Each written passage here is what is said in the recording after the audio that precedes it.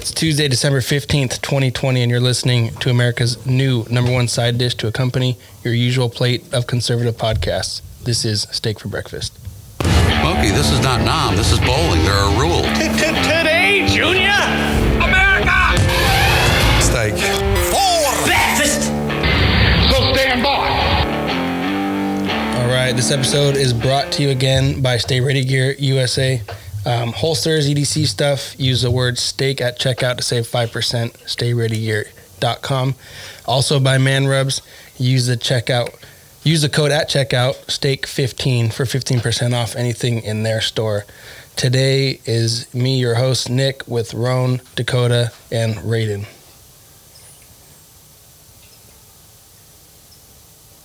All right, boys. Let's get it going. Let's do it.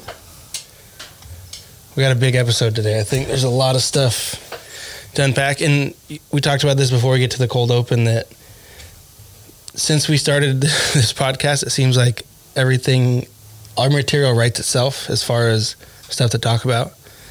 And Rowan always does a good job of getting the facts, and it's kind of the point of this show. So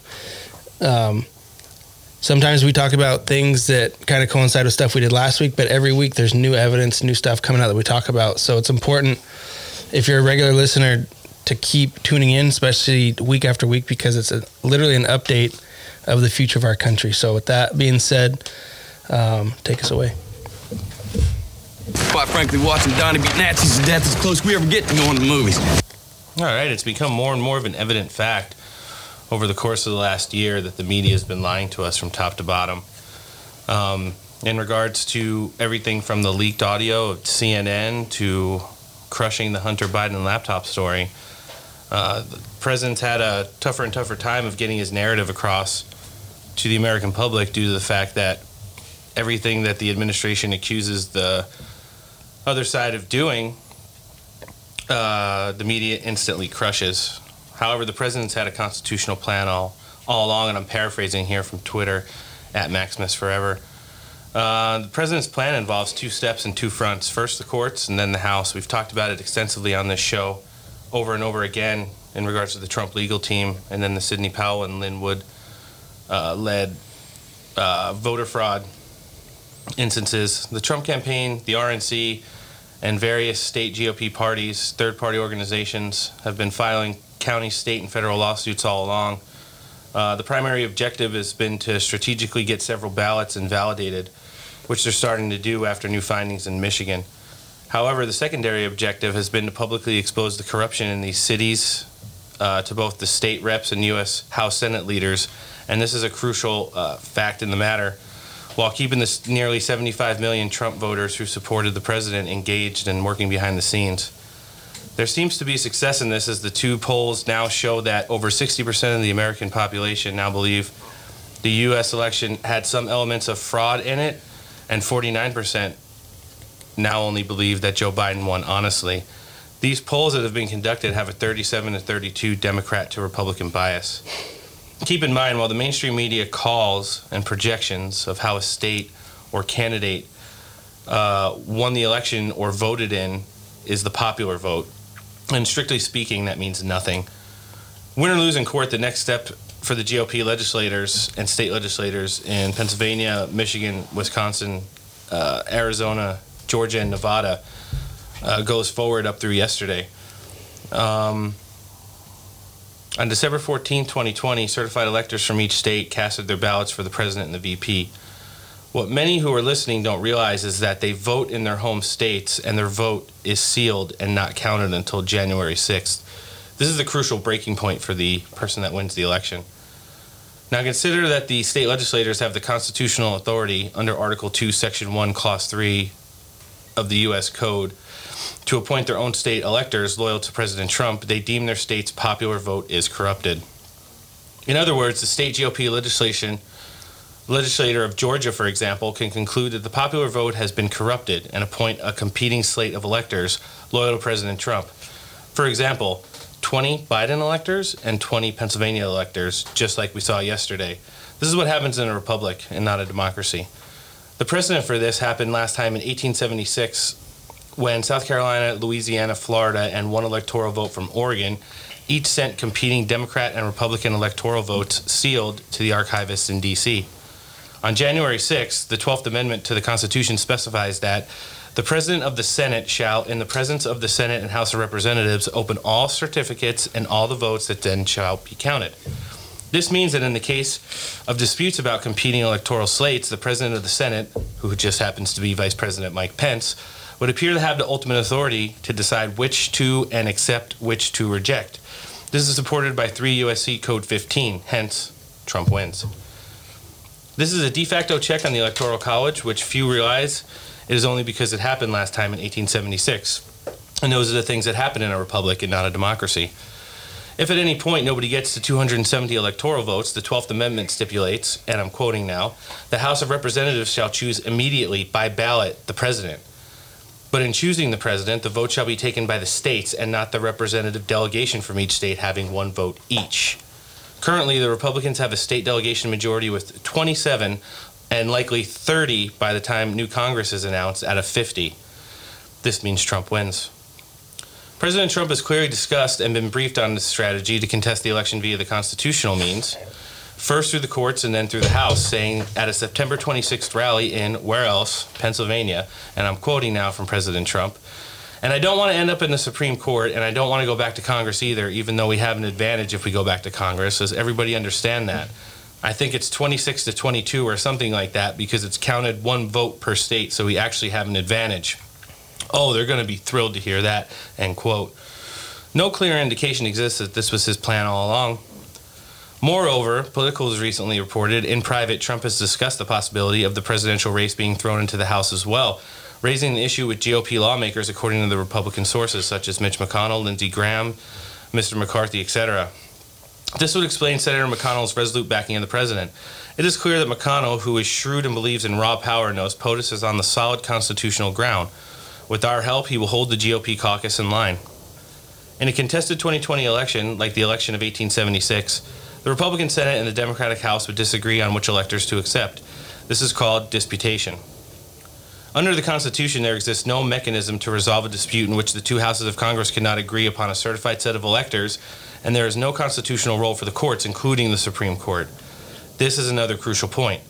Hence, Trump's September 26 references to the first, the courts, and then the House. The House and Senate GOP, McCarthy and McConnell, shall argue under the language of the 12th Amendment that the President of the Senate, who is Vice President Mike Pence, has the sole discretion to break the deadlock between the Senate and the House to either accept or dismiss the disputed electors. Republicans will point to the historical pedigree of the Vice President's position, observing that the GOP made the same argument during the election of 1876. Given the language of the 12th Amendment, whatever the ambiguity and potential policy objections are, there is no other possible single authority to identify for this purpose besides the President of the Senate to act as the arbiter of any disputes and break the deadlocks.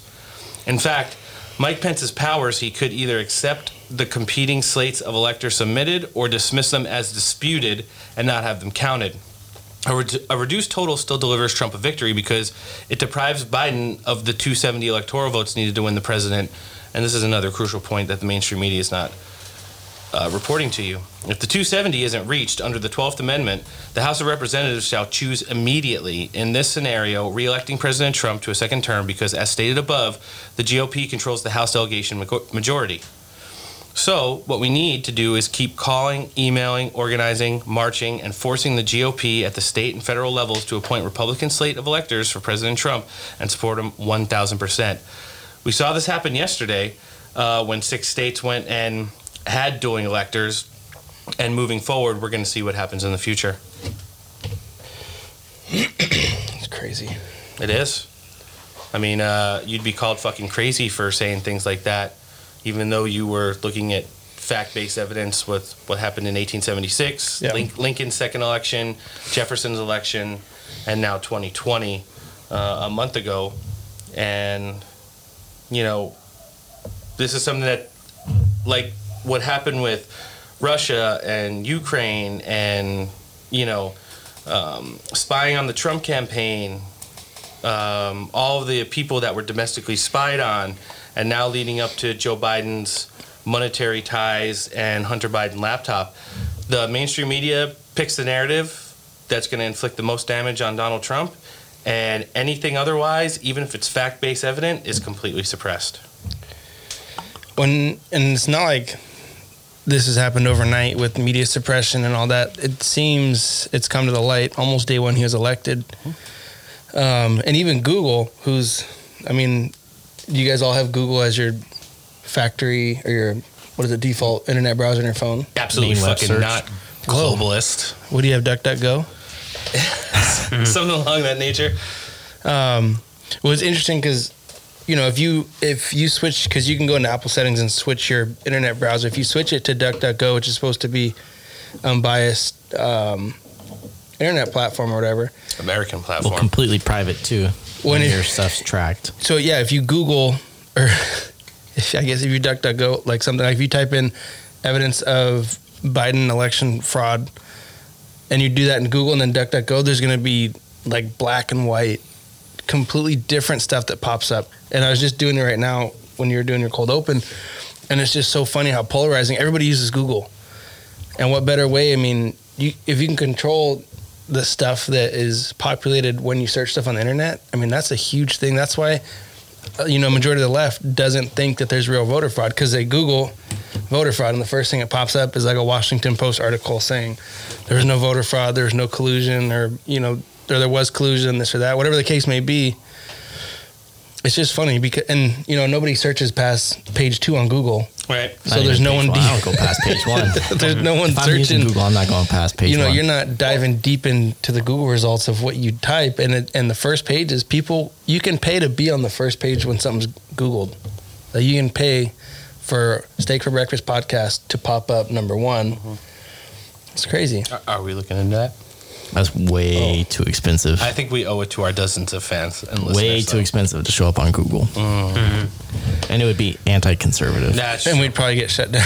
Yeah, we would immediately get fact-checked and shut down. The black helicopters would be... It would be a different podcast that shows up for Steak for Breakfast. You know what's pretty funny that's going on social media now? Because, I'm a big social media buff. I do consider myself a junior shit poster compared to some of the absolute shitlords that have been out there. Right now, people are testing the fact check filters on the internet right now. And what I've seen over the course of the last few days is pictures that have absolutely nothing to do with the election, Donald Trump or Joe Biden, and they'll just write any of the words tiny. They'll take like a little Trump and they'll put it in the top right corner, or a little Biden and put it in the bottom, or just put like the word election. And it doesn't matter if it's like a picture of kittens. It gets fact-checked that Joe Biden has been projected as the 2020. No way. It's pretty fucking amazing how bad. Well, you got to remember, it's all image recognition, which is who leads it? Google. Right. Because they have a program called, I think it's Deep Intelligence. Hopefully it's not SolarWinds. Actually, it is. We'll get into that later. I'm sorry. Google doesn't own it. Alphabet owns it, because Google is now just a term, because it got so popular. True. So the company that owns it is Alphabet. Didn't know and they do everything for image recognition. So you can do reverse image searches on Google. So who do you think contracted out to get this program? And what program are they using to find all these little Trumps and little Bidens or election? Bastards. The deep image recognition software. More like the deep state software. Gosh. It's funny that literally getting facts straight is as simple as switching your web browser, and half of America can't do that. I'm telling you, I'm saying right now, limited to some of the really conservative websites, and I have to use a bias on them too, because they're reporting like the crumbs of the news. They're not really giving you the story. They're basically giving you a title so you can read a vague article and then go do the research for yourself. Not even really on Parler, which I felt is I thought it was going to be a little bit better. It's not there yet. They're doing a lot to try and make it better, but there's just not a lot of traffic. And I say that because when you get to the nighttime on the West Coast in the United States, Parler goes dead. Yeah. So it's like I think a majority of their user base comes from the continental United States. They don't have the international traffic like they do all over, Twitter and things of that nature, because I would say between the hours of like 11 p.m. and maybe 3 a.m. on the West Coast, I'll probably get like a half dozen notifications. But during the day, I get close to 1,000. And Jeez. yeah, the news is breaking usually when everybody's sleeping because, Well, especially on the West Coast, too. yeah, Because we're the furthest behind besides for Hawaii. right. So I think besides getting like the bait to go and search for what you're really looking for comes from, a few conservative websites and then pretty much Twitter. You got to find some people who are trusted and verified. I'm not talking about famous people. I'm talking about people that really get the news right. And then you just have to go out there and do the research for yourself because you will hear... Joe Rogan. I'm just kidding. Absolutely. It's way too early in the show to start dropping those CBD oil commercials. It's crazy that people believe so much of what they read, and not even read. I think that's a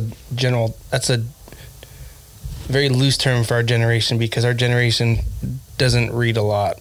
So it's whatever clickbait article they see and they share it without reading. Well, it's our generation, or my generation, is definitely headline. Yeah. Headline influenced. You see a headline to an article and you take it as facts. You don't go anywhere else for the article. You don't read the article. No. Who has time for that in my generation? They're When too busy making trying TikTok videos. trying to get famous on TikTok, Instagram. Nobody even uses Facebook anymore, but special guest, Raiden. Yeah, dead. Welcome. No, you're right though. Thank you. People will, and you see it on Facebook. People will share articles, and then you click it, and it's like a paragraph long, Yeah, it's literally nothing. and you're like, did you read the article? I read the headline. Right. And I shared it. Who's the most targeted by like, oh, I'm a prince in this foreign country. If you send me $1,000, Oh, I can Nigerian send princes? you Nigerian princes. Who's the most at target for those? Old people. Your crazy aunt, who's sharing all those crazy Facebook articles on the left hand side. Yeah, speaking of like sharing, this is off topic, but my grandma one time, someone was posting a meme, and it was a troll meme, and it was a picture of Obi-Wan Kenobi Okay. in his cloak, and it said, "I bet you won't share this picture of Jesus because Right. you're ashamed." And my grandma shared it, and I was like, dude. I've seen some funny memes where people have switched out like I've seen that one. pictures of It's Jesus with hilarious. Obi-Wan Pretty Kenobi. So, can't wait for that series. You guys ready to get into the news? The Michigan thing, The whole yesterday thing. 65%. Talking about We'll get into Dominion voting systems, but I think the biggest thing that the mainstream media is celebrating is that the Electoral Colleges convened at the state level yesterday. Fake news. Yeah, right, and have projected You are fake news. Joseph Biden to be the next president of the United States, according to CNN, MSNBC, CBS, ABC, They should Who put all- asterisks around Twitter. Kamala Harris's name. Instagram, and Facebook. Who of all which, by the way, refused to post anything or report anything on the sexual abuse allegations. And there are a lot of them. I wouldn't be surprised if Harris comes out and she like sexually harassed people. Or is a lesbian. Have you looked at her? Holy shit. How dare you? She's married with children. She got a big ass throat. And it's literally documented in U.S. lore that she slept her way to the top. Was there some scissoring going on during that? Who am I to We speculate? need that scene from South Park. You know what? Mr. Garrison! We got to cut that for one of Mrs. our. Garrison. It's just crazy. There needs to be an asterisk around Biden's name because If you could put an asterisk next to Tom Brady's name, you can put one next to Joe Biden and Kamala Harris's name. let's I like the fact that you call her Kamala Harris every week. chameleon. Yeah, Let's just say, Chameleon okay, worst Harris. case scenario, they pull this off, right? not happening. Let's just play Did for you a not listen second. to the fucking cold open, or I'm just saying, you'll see my point here. If this does happen, which we all are in agreement, maybe not Raiden because he's a realist, but we're hoping that this comes to fruition and they go to jail, right? You know, if that doesn't happen, we need to put a pool on how fast Joe Biden has an accident. He already had one. I'm talking about like a permanent accident. So here's the deal. He There's no way that he lasts till broke his ankle, Next right? summer. Was it his ankle or his foot? something like that. I had a buddy, actually my grandpa. He fell, broke his foot. He was probably maybe Joe Biden's age. Well, Your grandpa's 900 years old he got gangrene on his foot. and a reptilian And they clone. fucking cut his foot off. And then, like, after a month and a half of having his foot removed, he just, like, slowly deteriorated He and grew then another died. one. I'd be pretty fucking sad too if I got my foot cut off. What about you guys? I'd Yeah, probably, that's if what's I was gonna that happen to old Joe Biden. I and I know. wasn't going to be president, I'd probably just let off the gas and see where the car goes. See, I got confused because I've actually had my grandpa and a friend who both got, like, a foot infection after breaking it and getting their whole fucking leg chopped off. Sounds like you're fucking next. What, do your friends live in TJ or something? Well, that one happened in France, and he got an infection in the French hospital. Socialized And healthcare. then my grandpa, he just got it because, like, of the cast, and he was already handicapped. He's probably taking baths with it and stuff. Yeah. Soaking it in water. That's what's going to happen to Joe Biden, man. He's going to die. Dude, And then there you was have video of him like the Harris. day after He's walking dead already. around. He walked up a curb and put all of his weight Yeah, he on went to that broken church like foot. 2 days after he broke it, and he was wearing sneakers already. Yeezys. It's probably Scientology church. It's Church of Scientology. Whatever. We don't need them coming after us yet. So yesterday at the state level, the electoral colleges convened, and it was a shit show across the United States. In several of the state legislative houses, Republican GOP lawmakers walked out contesting the popular votes with allegations of voter irregularities and voter fraud, and decided on split session vote delegations for both parties in 6 states. Those being Pennsylvania, Georgia, Michigan, Wisconsin, Arizona, and Nevada has come to the table of the big boys. What does it mean? Right now, unofficially, Joe Biden has passed the 270 electoral vote threshold. However, due to the fact that 6 states are contesting it and have signed, not sealed yet, but are delivering electoral votes to the joint session of House and Congress on January 6th, those votes from those 6 states could bring the over 270 mark either way. Michigan and Pennsylvania were the first 2 states. No, actually, Georgia and Pennsylvania were the first 2 states yesterday. Doug Mastriano in Pennsylvania, he's been leading the charge there.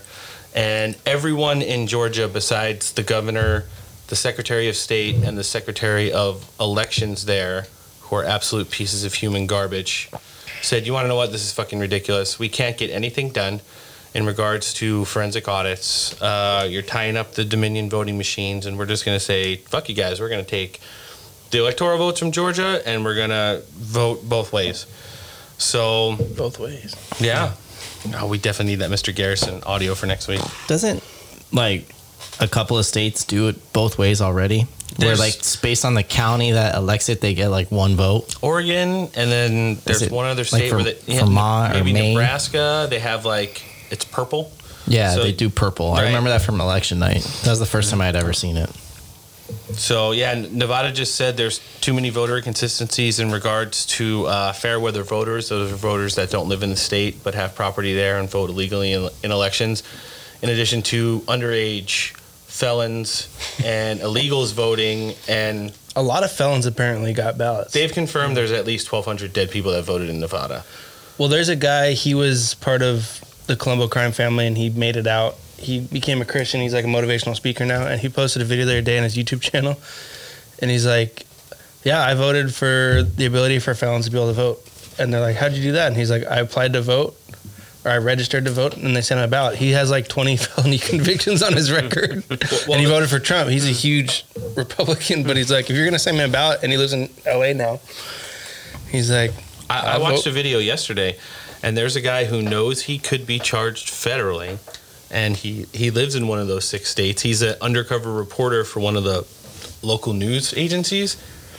He did a video documentary of himself registering to vote, and on election day he went to 8 different polling places and voted 8 times. but I thought, when I Googled if there was election fraud, it said no. Well, if you Googled that, you'd have whatchamacallit, your fucking Facebook banned for 30 days, you liar. Facebook jail. Because that's not true. I don't know if I mentioned it last week on the show, but I heard it this week. We promote anybody who's promoting the same narrative, even though we listen to both sides of the coins. I had mentioned to the guys offline before the show started. Steven Crowder this week is going to do a show in Nevada. He's renting an RV. He says he's going to do it as long as time will permit, at least 6 hours straight. And he's going to be taking the voter roll from Nevada, and he's going to be driving to places where people registered to vote and addresses don't exist.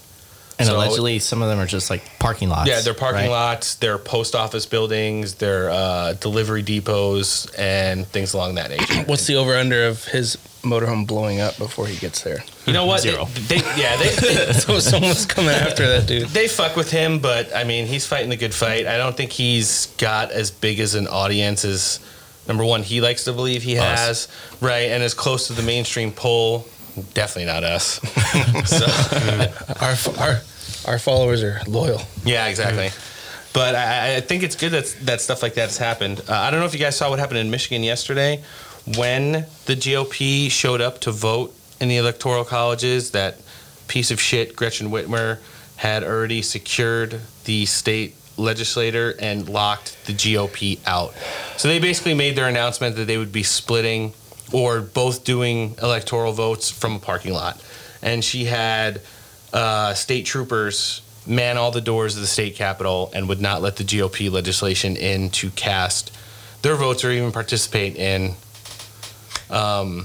the electoral vote distribution process yesterday there. It was pretty shitty to see, and it was even shittier to watch law enforcement go and basically not uphold their oath by agreeing with this lady who, I don't know if you guys had saw, it's definitely not being reported in the mainstream media. The state Senate of Michigan voted 4-2 this week to impeach Gretchen Whitmer. Good. And it will now go to the next proceeding, which is production of charges in regards to the articles of impeachment. But it looks like she's going to be eventually out. She's on the Gavin Newsom path, who in California, I was a big naysayer of Gavin Newsom being recalled, even though I fucking hate his guts. I just didn't think it was going to pick up enough steam. But we're already over the 200,000 signature mark out of the 300,000 required to recall him. And they extended the date, I think, all the way till March. They extended it because of the coronavirus shutdowns that Gavin Newsom enforced because But they doesn't weren't adhere able to. to go out and collect votes. Right, but doesn't adhere to. Now, listen, whatever part of the world you're listening in, regardless of how shitty you have it in, let's just lay it out for you in California when we've done it. Gavin Newsom has done absolutely nothing to adhere to any of the shit that he's locked down any of his constituents to in regards to coronavirus. Number one, that motherfucker never wears a mask unless the TV is live. That's number one. He owns a huge fucking winery restaurant in Napa Valley, and that place has not closed ever since the beginning of the coronavirus. We should call him live on the show and place a reservation for like 100 people. Right. He And ask also if we can not wear masks. he also has sent his kids to private schools, which have never closed, while everybody else's kids, and I've said this on the air several times, like for instance, my children, they're getting dumber and dumber by the day. My daughter literally just texted me that she has a friend request, minus the D, friend, like the Pepe memes friend. My friend wants to connect with me on Messenger. It's like I see them getting stupider. I'm waiting for just the day where they can't even function anymore because this stuff that's going on with coronavirus and kids in schools, it's out of fucking control. We're Look, losing an entire generation over We it. could admit before that, like we there were commercials out about how to limit kids' like engagement on electronics, and now with them not being able to go to school, what the fuck are they doing? Right. They're hooked up to a computer with a webcam to a teacher who doesn't give a fuck anymore because they're not going to school. Nope. Hey, yeah, just have your parents. I know they're there because you're there. Yeah. Help you out with this math problem on Common Core because God knows they learned Common Core, but they fucking didn't and have no idea how to do addition like the fucking Chinese do. Yeah, I was supposed to pick up my kids' extra work for December and, the middle of December through Christmas break last week, and I still haven't picked it up yet because it doesn't fit into my time schedule. I'm going to go today. At all. Mail No, it. fuck that You shit. can't But the mail it. teachers emailed me like 3 times, and I'm like, what work are you giving him that he literally needs? Isn't it Christmas break? Well, also, what does she not trust the mail system? It's going to get lost in the mail. Well, I don't even like going over there because, like I told you guys last week on the show, I saw that my taxes pay for my kids to go to school. My kids are not in school this year. And when I went to pick up my kids' work for November, my kid's entire school was rented out to the YMCA, so other kids can rent my school for my school to make money off of while I'm paying taxes for my kids to not go to school. And all the kids that are going there during the day are virtually learning in my kid's classroom while my kid's virtually learning at home. It makes no fucking sense. It's a conspiracy. It's a conspiracy theory. Conspiracy. The YMCA is going to take over all the schools. My son's 4 and he does speech. He was doing it at the school, but we got to do it remotely, so he does it once a week. And I don't know if these other kids do it on iPads or not, like touchscreen. You can, because she'll like do games and then she'll be like, circle the red car, and he's like, I don't know how to work a computer. He's 4, and she didn't know that he was on a computer. And I told her, I popped in, I was like, he's on a MacBook. He's never played with a computer before, and she was like, actually, that's good. Like, I don't mind. I just didn't know that, you know, most kids have iPads, and I was like, well, he doesn't. And she was like, kind of thankful. She's like, it's good that he doesn't know how to use a computer. Like, he doesn't need that in his life. He's 4. Yeah, he needs it eventually, but right now, like... Yeah, and he was getting frustrated because he didn't know how to click and do all that. And I was like, dude, don't worry about it. Like, but yeah, God forbid he starts playing World of Warcraft at 6. Oh, God. Make it stop. I'll turn the Wi-Fi off. There you go. You would refuse. So Georgia and Pennsylvania led the charge. Michigan was next to follow. Arizona, who we know, their state legislation has been getting more and more fired up about them doing absolutely nothing in regards to looking into some of the inconsistencies with that election on November 3rd. It was actually announced this morning, and we're going to get into all the legal stuff going on, but it pretty much including Arizona's really been fighting hard for a forensic audit of the Dominion voting machines. So anyways, a state judiciary chair announced this morning that they are going to do a 100% seizure and forensic audit of the Dominion voting machine systems in Arizona. How long is that going to take? Who knows? Do we have a time frame on, like... It depends on how many machines they use, because I was reading up on the one in Michigan, and they use like 6 different softwares. Yeah, but they only did a audit. forensic audit of 22 machines, and we're going to get into that later, and we have actually some good audio from... 65% voter fraud. Yeah, actually it's 68. Oh, it's at 68? I'm fake news. Wisconsin was next to jump on board, and their Republican state legislator with giving electoral votes to both Joe Biden and Donald Trump. And then, weirdly, in addition to Nevada, New Mexico? I guess they're tired of coronavirus everything and, you know, all the shit that's going on there. It's like the one state you forget exists. Right. Unless you watch Breaking Bad. Do they have any sports or anything in New Mexico? I'm pretty sure out of all the states that we knew were going to split their electors, when they probably had to actually go do some honest journalism and confirming that. You mean New Mexico or like regular New Mexico? So, and then I got a tweet right here from Bernard Carrick. He was the chief of police for Rudy Giuliani in New York City back in the day, and is now working with the Trump legal team. And he says, historic and unparalleled, Pennsylvania, Georgia, Michigan, Wisconsin, Arizona, Nevada, and now New Mexico all had GOP electors that cast vote for Donald Trump. That preserves the president's right to remedy fraud with his own electors when they meet for the joint session of the House and Senate. And that was yesterday afternoon. So, yeah, it's going to be kind of a shit show. I think right now what the Republicans need to do, we talked about it last week, both in the cold open and then discussed it afterwards, is that, you know, some of the most prominent Republicans in the party have been absent while a lot of the junior ones are doing all the legwork. And I think it's time now, between like the 15th of December going through and leading up to the beginning of January, when they're going to have that joint session of the House and Congress to vote on these things, to really unify the base and look at the legal avenues per the Constitution that this can get Trump over the finish line. I know we have some pessimistic members of this panel who have said this is a predetermined disposition that has been etched in stone, but I'm going to go back to the fact that over the course of the last 4 years, every time that anyone has said they have Donald Trump to rights, he's going to be impeached, his taxes are going to be everywhere, he's going to jail, this, that, or the other thing, he's losing, not winning, he has come out, I'm not going to say unscathed because they've run him and his whole family through the fucking mud, but winning the next day. And the things that they accuse him of or say that he's not going to do, wind up happening, and he winds up, moving forward and doing his thing afterwards. So we're going to have to see. This is definitely uncharted territory in the modern era.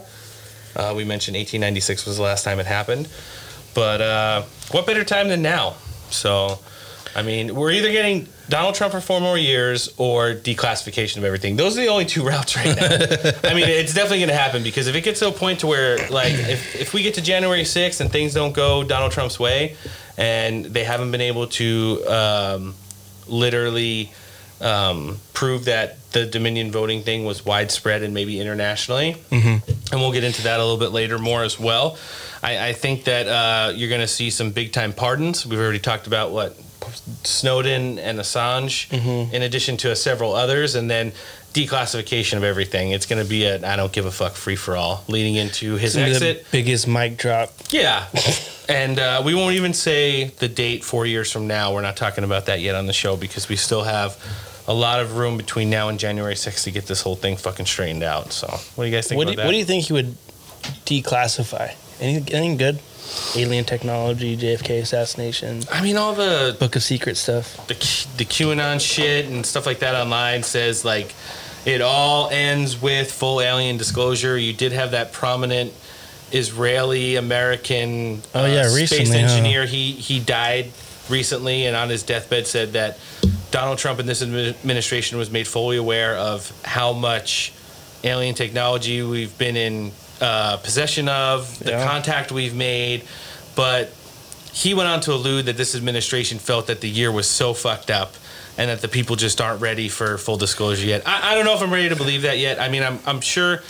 Sometimes it's hard for me to think that we're the only thing in this universe. I think that this would have been the perfect year, because imagine, it's like you're in a fight and you're just getting your ass kicked and you're getting punched in the stomach and the face over and over again. It's like one more kick to the butt or like to the chin is not going to make a difference. And it's like aliens, bitches. Well, you might as well just like throw it in. By the way, I know this year sucked. Also, we might get invaded by aliens. Wasn't it 2020 where the Air Force or the Pentagon released footage of the Navy actual pilot UFO? Yeah. Right. And people are still like, nah. This is a real unidentified flying object. They're probably really like testing the water. They're like, let's give these crazy people a little evidence and see how they react. And people are like, nah. When did that Joe Rogan podcast come out with the guy that said he worked in Area 51? Oh, that was last year, Bob Lazar. So, yeah, there you go. They're testing the water with this guy, Bob Lazar, telling us about aliens. And then this year they show us a real UFO. Next year we'll find a body of an alien. People didn't even freak out. They're like, because they're so fucking selfish and worried about themselves. They're not I think everyone just got like numb to crazy news. Yeah. People were sitting at home. You start telling me about aliens, but then I go out and someone's like, put your fucking mask on. Like, forget all about aliens. Like, we're in an intergalactic war here and you're worried about me sneezing on you. On my way here to the podcast today, there was a guy in the car by himself with a mask on. See, you need to write on a piece of paper, kill yourself. And then when you pull up to people like that, you could just like hold it up and just be like, who is he protecting himself from? The recycled air filter of his own coronavirus? Maybe he has bad gas and he's like, I've been wearing this mask for years because I just fart and hotbox my car. Oh, God. Now all of a sudden everyone thinks I'm a Biden supporter. Nice. Like when I go out in public and I'm not in like a store, I'm not wearing my fucking mask. No. The only time I put it on is when I enter the area that says masks are required to enter from here. Okay, yeah, I understand. I'll put this piece of cloth that definitely doesn't filter the alleged coronavirus. I just love that there's no standard for what type of mask. You could have a paper towel and just hold it up to your face. People wear bandanas and neck gaiters. Those things are worse than the surgical masks that do nothing. I have a neck gaiter and I can literally probably suck a straw through that thing if I suck hard enough. What kind of straw? That's what she said. Big old boba straw. And we're there. I like it. Now I'm curious as to whether I could do that or not. Let's do it live. Yeah, wait we'll do it live. Wait till we're YouTube compatible. So we'll see if we can't get demonetized in our first episode with you trying to suck stuff through your neck gaiter. that would actually be a hilarious like segment if you lined up all the masks that you could buy. And you're just like sneezing through it or like blowing through it, seeing what can. Trying to give head to the straw through each mask. Yeah. This mask is completely ineffective. Poke through a straw really fast. So while all this stuff was going on with the Electoral College yesterday, The Trump legal team has been tirelessly working to carry on a lot of the things that they're going to, present to the courts in all of these swing states. I hope they get their shit together and get some stuff out to New Mexico, because I'm pretty sure even when they announced yesterday that they would be sending 2 delegations to the Electoral College, they're like, "Are you sure?" Yeah. I'm pretty sure we lost that state. Yeah. And So, it's just so random. yeah, but I like it. Jenna Ellis was going around over the weekend as she recovers from COVID and talking about some of the things that they're working on right now. And we got a clip of that, and call it 3. Jenna Ellis. Jenna, great to see you again. Great to see you too, David. Thank you. Well, tell me, first, let's get your reaction to that Wisconsin Supreme Court decision that came down today. Yeah, well, it's been really frustrating for our legal team to have so many of the courts say initially, well, if you brought this challenge earlier, then it wouldn't have been ripe because you wouldn't have actually incurred the harm. And then if we bring it after, to say, well, it's too late and you don't have standing. I mean, so really, especially with the Texas case that was kicked from the Supreme Court, we're really left in the position of saying, well, judiciary, well, Supreme Court, is there ever a time then that anyone can challenge election integrity results? And of course, the answer to that should be yes. Every American should be very concerned that we're not disenfranchised through fraud, through cheating, and through complete disregard of the laws of these 6 states. And that's what happened. But I think the encouraging thing here, David, is that so many Americans are seeing through the challenges that we've brought, through all of the testimony and evidence that the mayor and I presented in front of state legislatures over the last 2 weeks, that this is really a significant issue for our country. We have to address this. Election integrity matters. And we've also seen that even Pennsylvania, in the Texas case, in their amicus brief, the House and the Senate in Pennsylvania acknowledged to the Supreme Court that in the administration of the 2020 election, their law wasn't followed. So I think that we still should bring these challenges forward. We need to move forward, and Team Trump absolutely intends to keep pursuing truth and election integrity. Give us a sense of what's left at this point legally. Where are you on some of these other cases that we should be watching between now and January 6th, Jenna? Yeah, so we still have challenges in multiple states that are working their way up through the legal system. We have a challenge out of Pennsylvania that is still pending in front of the Supreme Court. And we may see even some new litigation, as the president and also Mayor Giuliani have indicated. But I think that the most significant result doesn't have to come from the judicial branch. It can come from the state legislatures themselves. And so today, when the delegates are voting, we have the slates of electors that are for Trump in these 6 states that are going and casting their votes as well. And they're saying, we are the slate for the true winner. And so because of that, and because you have 2 competing slates, that's something that's happened before in America's history when there's still challenges that need to be resolved after December 14th. And so moving forward, the date of ultimate significance, as the Supreme Court recognized, is January 6th, when Congress actually meets, they count the votes, and they certify the Electoral College. So we can still challenge it up to that point. So when you say challenge it, are you talking about not just from a legal perspective, but from a state legislature perspective? In other words, the state legislature can decertify, or help me out here a little bit, can they send up still a separate slate of electors between now and January 6th? Absolutely. And that's exactly what we're hoping that they will do, is look at all of the election integrity issues and how the rules and the laws of their state were not followed. And so ultimately, the U.S. Constitution and the Electors Clause was not followed. And so they can, at any time, under Article 2, Section 1.2, they can reclaim their authority for the manner in which delegates are put forward from their state to the Electoral College. They can absolutely do that between now and January 6th. And so they can. So there you have it. I mean, Jenna Ellis was basically previewing what happened yesterday with the convening of the Electoral College at the state level. And I think that, they were probably pleasantly surprised that all the states that they were shooting for coming to the table and sending dueling delegations to January 6th when the House and Senate meet jointly pretty much shows that, the people in those states have kind of been fed up with the legal process. They've either been rejected or not heard, or said, yeah, we understand that there's fraud, but prove it with exact instances, or, you know, fraud's been happening in elections forever. Why do you need to make it a big deal now? There was a lady in the Wisconsin Supreme Court yesterday who was bringing up that fact that Donald Trump didn't bring up election fraud in 2016, even though they've basically been able to prove that it was present.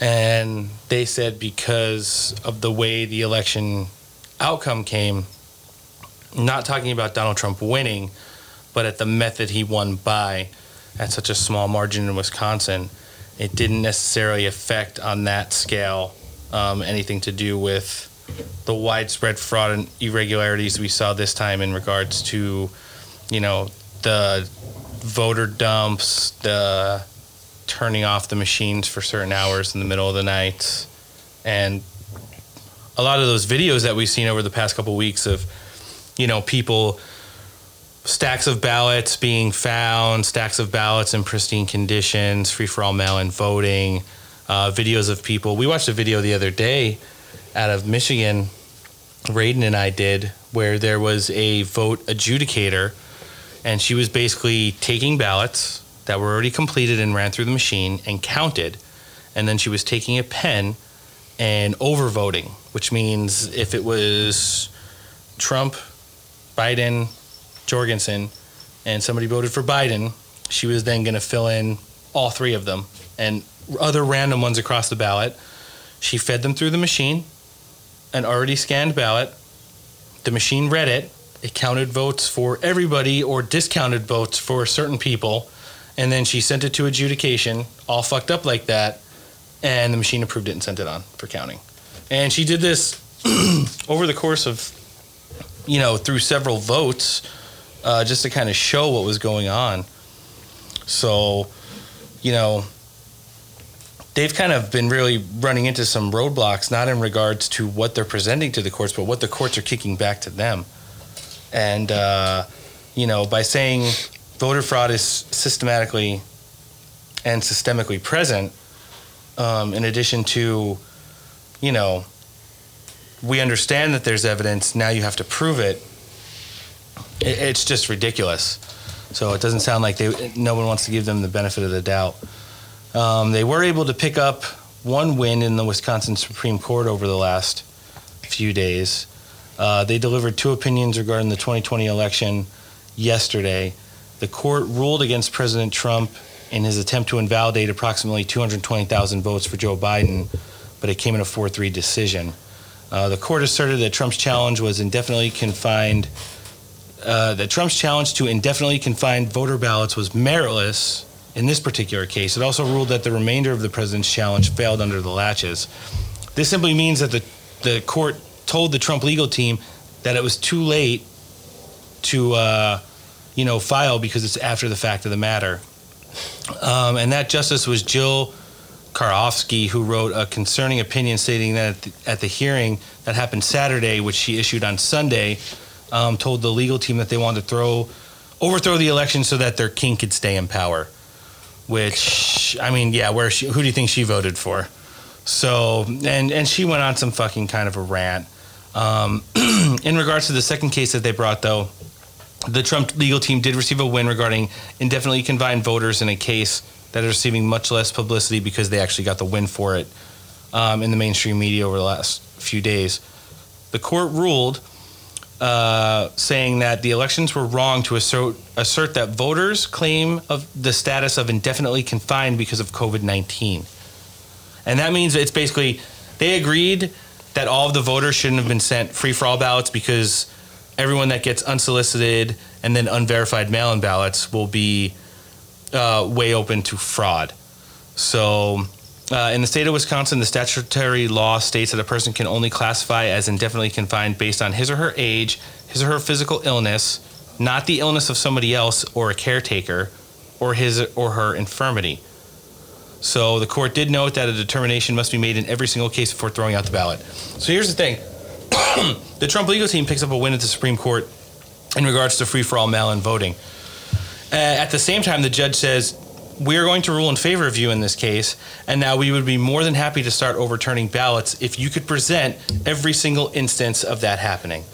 So, yeah, exactly. Jeez. They sent out over 220,000 ballots unsolicited for this thing, as indefinitely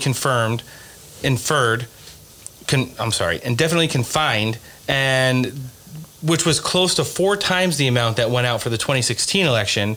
And this judge doesn't want to do anything in regards to even overlooking any of those ballots, doing a forensic audit on them or comparing them to current voter rolls in regards to, overturning those things in a state that Trump is currently trailing in by less than 20,000 votes.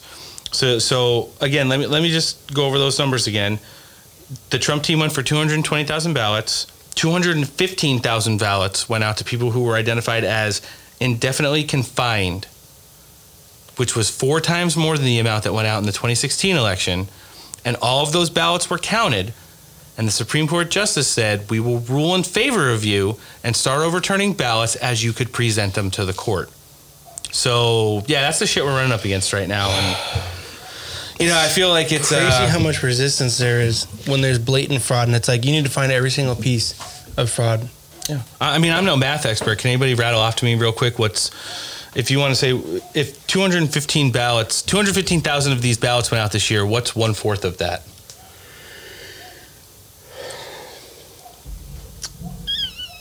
I mean, 1/4 of 215,000 ish. what's 1/4 of 25? Come on, dude. Like 7? Sure. Yeah. So 70,000? 75,000 ballots went out. Trump's trailing by a little 19 and change. So you're telling me out of 215,000 ballots, you couldn't find 75,000 of them that would absolutely be invalid due to the fact that there was not 215,000 people in Wisconsin that were so confined to their home due to an ailment, an injury, an illness, or anything of that nature, that they all stayed home and used these unsolicited, unverifiable mail-in ballots to cast their vote. Or somebody didn't cast a vote for them and then went and voted in person. Well, wasn't there a ruling too that if you had coronavirus or claimed that you were quarantined because you might have coronavirus, it did not allow you to have that type of ballot either? Well, I mean, New York City was giving a 4-hour, basically a kitchen pass to people to go out and vote, even if they were COVID positive, because that's their constitutional right. And that's another thing that a lot of people, they don't hear it from the mainstream media. Even though the largest amount of unsolicited mail-in ballots in the history of the public went out for this election, more people voted in person for this election than any other election in the history of the republic. So they used the narrative and they used the excuse of coronavirus bad, coronavirus kills. However, more people voted in person for this election than voted ever in the history of the United States. Supposedly. So, right. Allegedly. Voted twice, you mean? So, well, I mean, that's what's going on right now in regards to the legal cases. There was some other good news, and this is a little bit better good news than we've been hearing.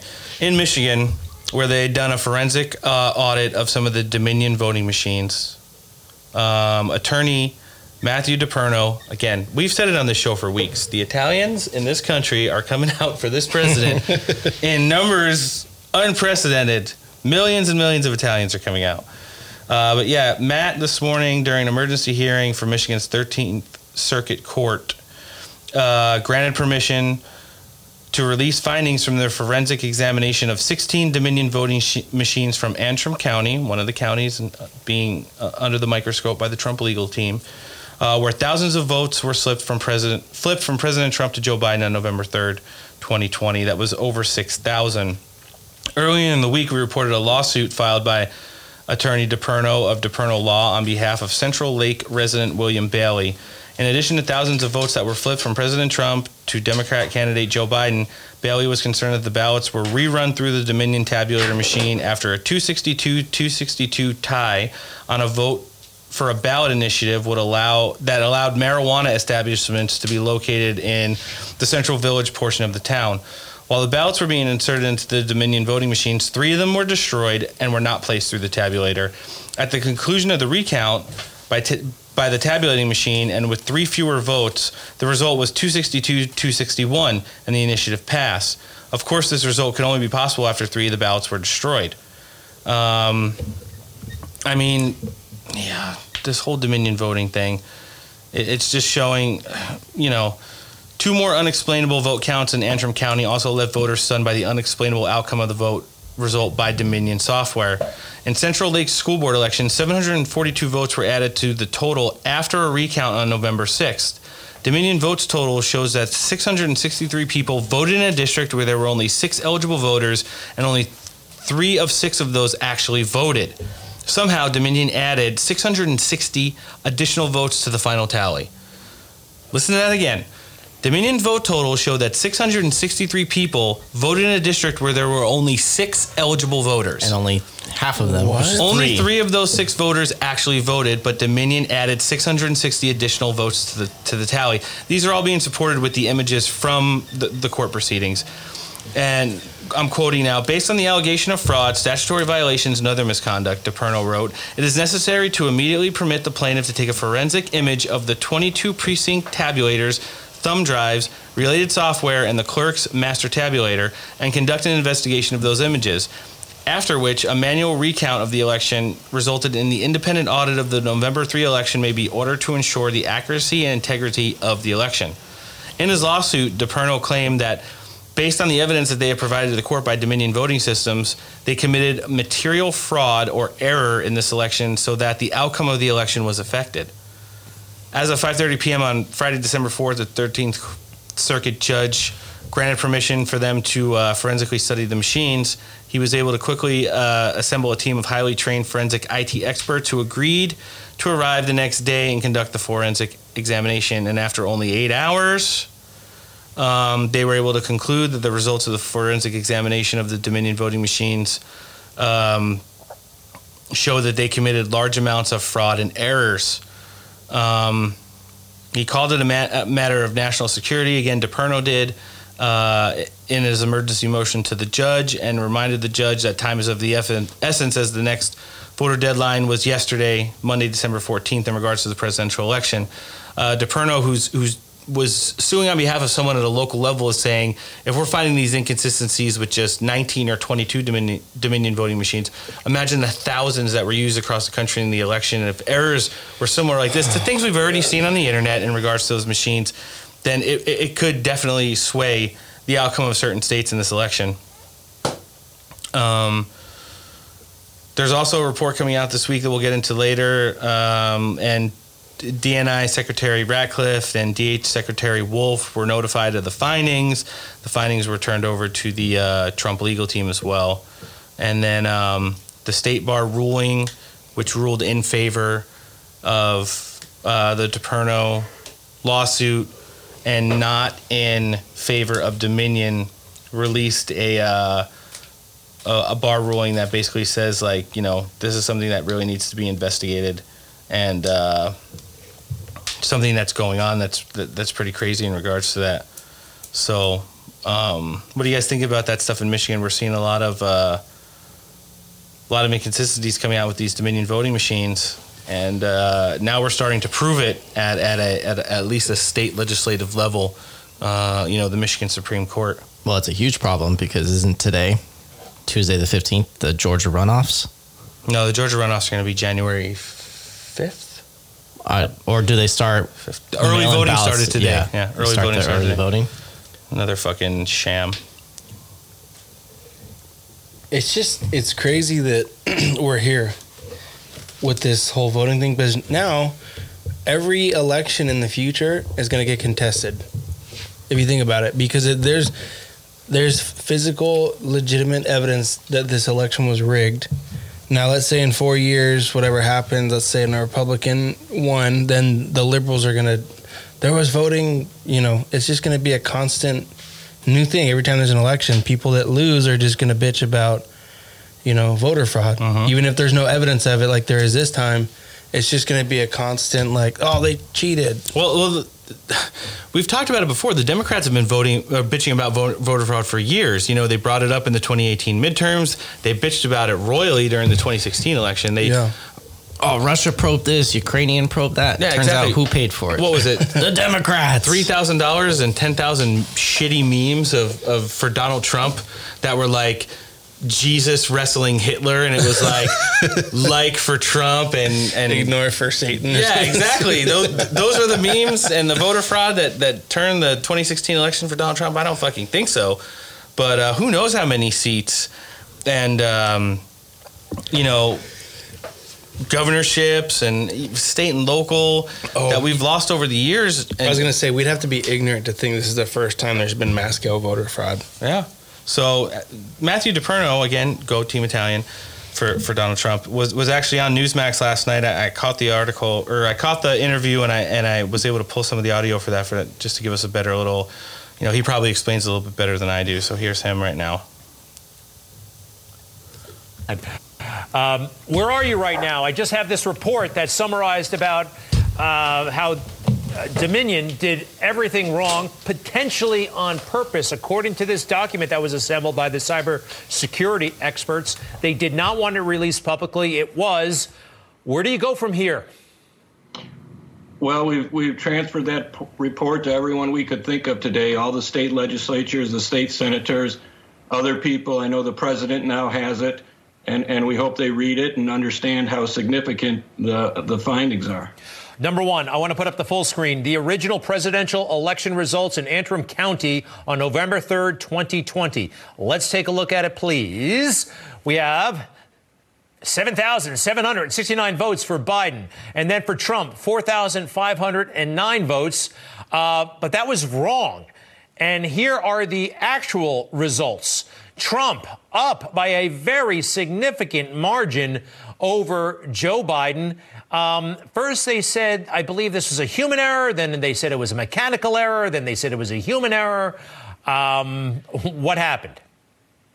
Well, what happened was the machine is designed to generate huge numbers of tabulator, and then those ballots, those errors, go to adjudication where someone sitting somewhere, we don't know where, can simply click on one button and bulk adjudicate thousands of ballots at once. So in this case, they were able to adjudicate, 12,000 ballots roughly, with one click of the button. Okay, and that's not good. Adjudication and the rate of ballots that were being adjudicated, i.e., it goes through the machine, something doesn't look right, a human being has to take it and do something with it. What was the rate of ballots that needed to be adjudicated? 68% of the ballots run through the machine had to be adjudicated. And tell us just how crazy off the wall that number is or isn't. It seems kind of high. It's very high because the federal allowable rate is 1 in 125,000 ballots. That's the error rate. And this program is designed specifically to generate these types of errors, and that's how they move votes from one candidate to another. They put them in these folders for mass adjudication, and they are shipped somewhere. In our case, specifically, as you see in the report, we can't tell that right now because on November 4th, all of those system files, adjudication files, and internet files were deleted. So that's pretty significant also. I want to show you these lawmakers who showed up as the Electoral College was doing its thing in the state capitol, which is in Michigan. I guess that's Lansing, right? Lansing, Michigan. They were turned away. Right. Let's listen. I understand. And their constitutional duty requires them to be at the Senate chamber today at 2 p.m. I understand they're not being permitted in. If you have a problem, you can contact the governor's office, the Speaker of the House. It is kind of interesting, a delegation of Congress, members of Congress and state lawmakers not being allowed into the state capitol. I'll ask you again. I mean, there is all sorts of smoke. I mean, this looks really, really bad. Yet we've got 98% of the mainstream media, all of the mainstream media running around saying it's over and we've got President-elect Biden. Went through the Constitution at the top of the show. We know there's more time. We know that it's not official until the president of the Senate counts all those votes, and that hasn't happened yet. What next? I'm still unclear. Well, look in the report. We specifically have in the report 2 paragraphs that deal with the 2018 executive order regarding foreign interference. So this is not over. There's still options for the president, and we hope that we've given him something to go on here based on our investigation, because if this happened in Antrim County and with these machines, there's 48 other counties in Michigan that use the same machines, and there's hundreds of counties across the country that also use them. And foreign interference like this needs to be dealt with, and I think the president will take action. Matthew? And there you go. That's not 4 people doing a podcast,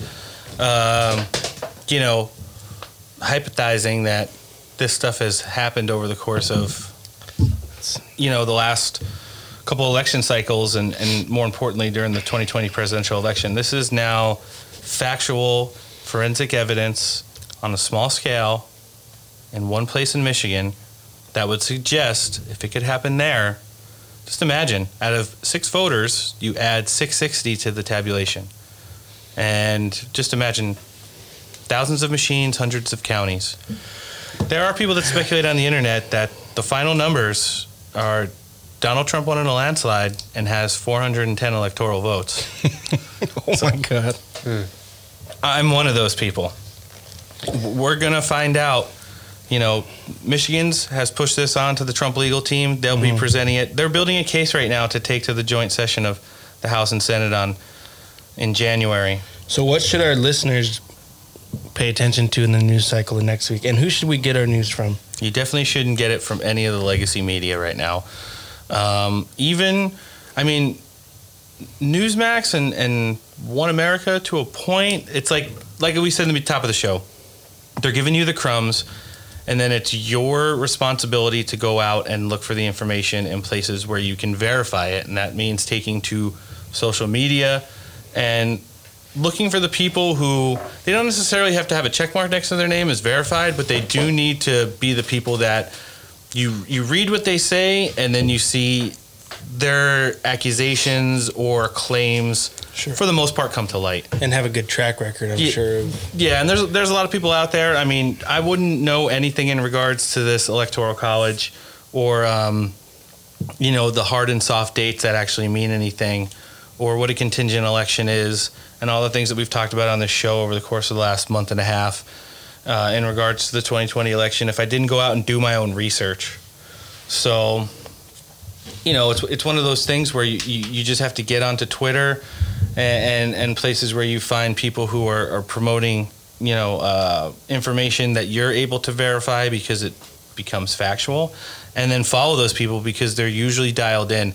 There are people who are on social media who have contacts in the government, in certain legal aspects of the country, maybe all the way up to the top office, who get the information out to, the people that want to be informed. So like I said, if we talked about anything over the course of the last, hour and 15 minutes now on November 4th, you would have called us fucking crazy. Yeah, for sure. That's what I was saying earlier. It's crazy that we're in this place still. Mm-hmm. It's crazy that... It's just crazy this is our reality right now, is fighting for literally the sake of the country. And there's so much at stake. This isn't just, the average Republican versus the average Democrat in a presidential race. This is like the most polar opposite of ways of life. You have an extreme left president, vice president, and then an extreme a businessman who sacrificed pretty much everything to run this country on a volunteer basis, pretty much. And you're talking about the right to bear arms, you're talking about abortion rights, you're talking about illegal immigrant rights, and, borders opening up and healthcare going to shit. So it's not It's not just, we don't like Biden or we don't like Trump or there's a legitimate fight, and it's not so much who's going to be in office, even though Biden's a dipshit. It's the stuff that he's proposing to put in place, and along with Harris, like it's going to drastically change the way of life. And I'm sure, on every topic, all of us probably don't agree on certain, tiny factions of law or ways of life. But I think for the main thing is like, we're probably mostly for good border security. We're definitely Second Amendment nuts in this room. And I think it's not just a hobby, that's a way of protecting my family. And when you threaten that, it's like, that's why the fight, I think, is so important. There's a lot more than, we would love to see Trump for 4 more years. He was a good president. It's like, yeah, we just don't, this is going to be a very scary 4 years if this doesn't get overturned, because the stuff that these two are presenting that they want to put in place is going to dismantle freedom. Right. And I mean, if these things that they're accusing, the Trump legal team and Sidney Powell and Lin Wood. Sidney Powell. Are accusing of, then why, like Matthew DePerno brought up, why are the data logs and adjudication logs from these machines that were forensically examined in Michigan, why are they missing? Yeah. Which shows who had access to these machines, who had access to the vote tallies, who adjudicated them, and when.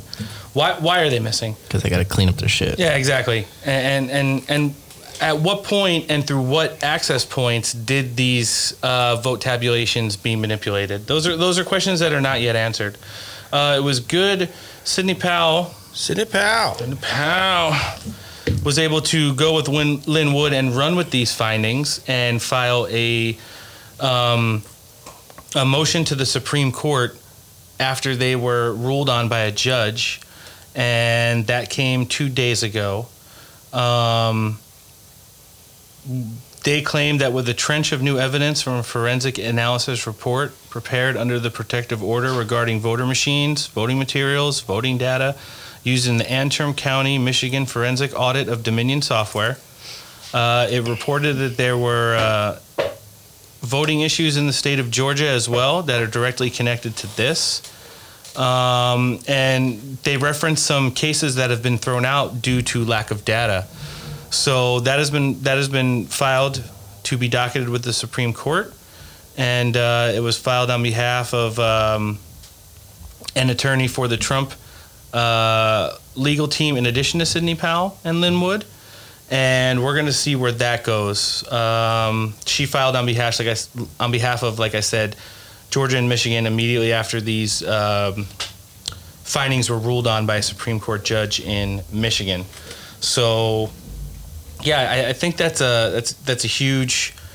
I mean, the fact of the matter is, it's becoming more and more prevalent every day that us as Americans have been lied to on a large scale, huge, by the media, by the intelligence agencies, by the courts, and by elected officials for who knows how long now.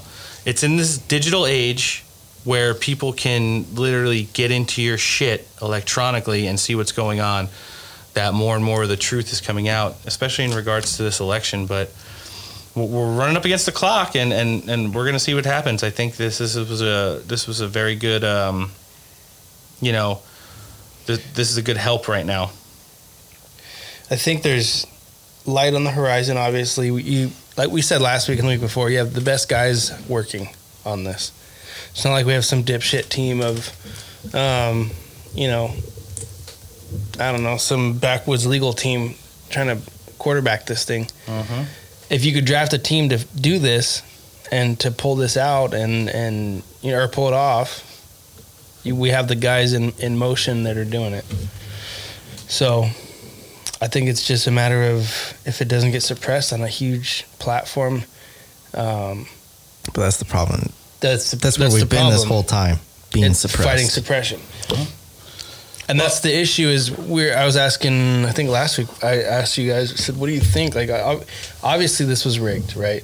And anyone that would take 5 minutes, turn off TikTok and not Google something could find that. I mean, it's just obvious. That's not what we're fighting. We're not looking for voter fraud. it's here. It's looking a way to present it to where it's going to get the light of day in court, and this is not going to happen. And then that I said last week too that we have to go deeper and find out who's quarterbacking the side for the left, because it's not just all these people randomly, recounting ballots and drawing on them and doing all that stupid stuff. This was a very calculated effort, very coordinated. Very coordinated. It's a better word. Very coordinated, and we can't just get overturned and right off in the sunset for 4 years. Like, people got to go to prison for this. They got to be made an example of. I think that's what the idea behind the Dominion voter system was. One, it was to make people feel secure, to stray away from voter fraud. That's what its front is. Wants the left to feel there's no hand ballots being recorded by a person. It's being put into a machine. Right. So it's got to be secure. So there, we're being lied to, and then I fucking forgot my other point. I like it. Classic. So you want to know who didn't forget any points and who sat down for an interview this weekend? It was everybody's favorite law expert. You guys know who I'm talking about? Sidney Powell. Sidney Powell. Pow. And we're going to listen to a couple of the things she had to say in regards to moving forward with some of the legal challenges that she's been running into, and some of her thoughts on where we're going in regards to what happened with the 2020 election, and leading into our next piece on the president's executive order, which was signed in 2018. And we'll explain for you guys a little bit more in a sec. Let's listen to Sidney Powell right now.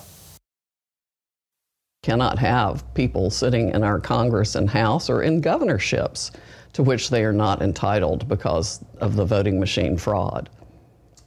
So let's talk about your court cases that are currently in play. You've actually filed emergency requests to the Supreme Court to decertify the 2020 election results, to prevent the electors from casting their votes in I think 4 states now. Is that yes. Can you kind of break that down for me, please? Yes, we've filed suits for the process in Georgia, Wisconsin, Michigan, and Arizona, because all those were fatally flawed by massive fraud in every manner and means you can think of, but especially insidious and troubling is the machine fraud conducted through the Dominion voting systems. In fact, one of our experts says Dominion fraud was 5% higher votes for Biden across the board everywhere there was a Dominion machine running. And the same was true for other Democrats that were running on the tickets in those states.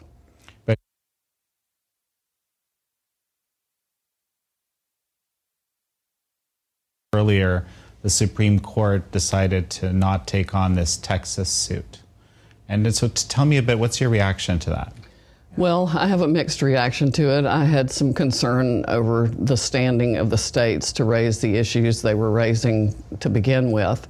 But I thought because it was a suit that the court had original jurisdiction of, the court would and should take it, at least, to look at it and address it more fully than they did. It has no effect on our cases because our plaintiffs are electors who have constitutional standing in the Electors and Elections Clause of the Constitution. So we will not have standing issues in the 4 cases that I brought. The court really must address the merits. Another case is also Lynn Wood's case out of Georgia, which is still before the court, and another case out of Pennsylvania is also before the court. There might be a standing issue in one of those, but between the multiple cases that are there right now, someone has to have standing. So one or more of those cases is going to have to be addressed on their merits, or we don't have a Supreme Court.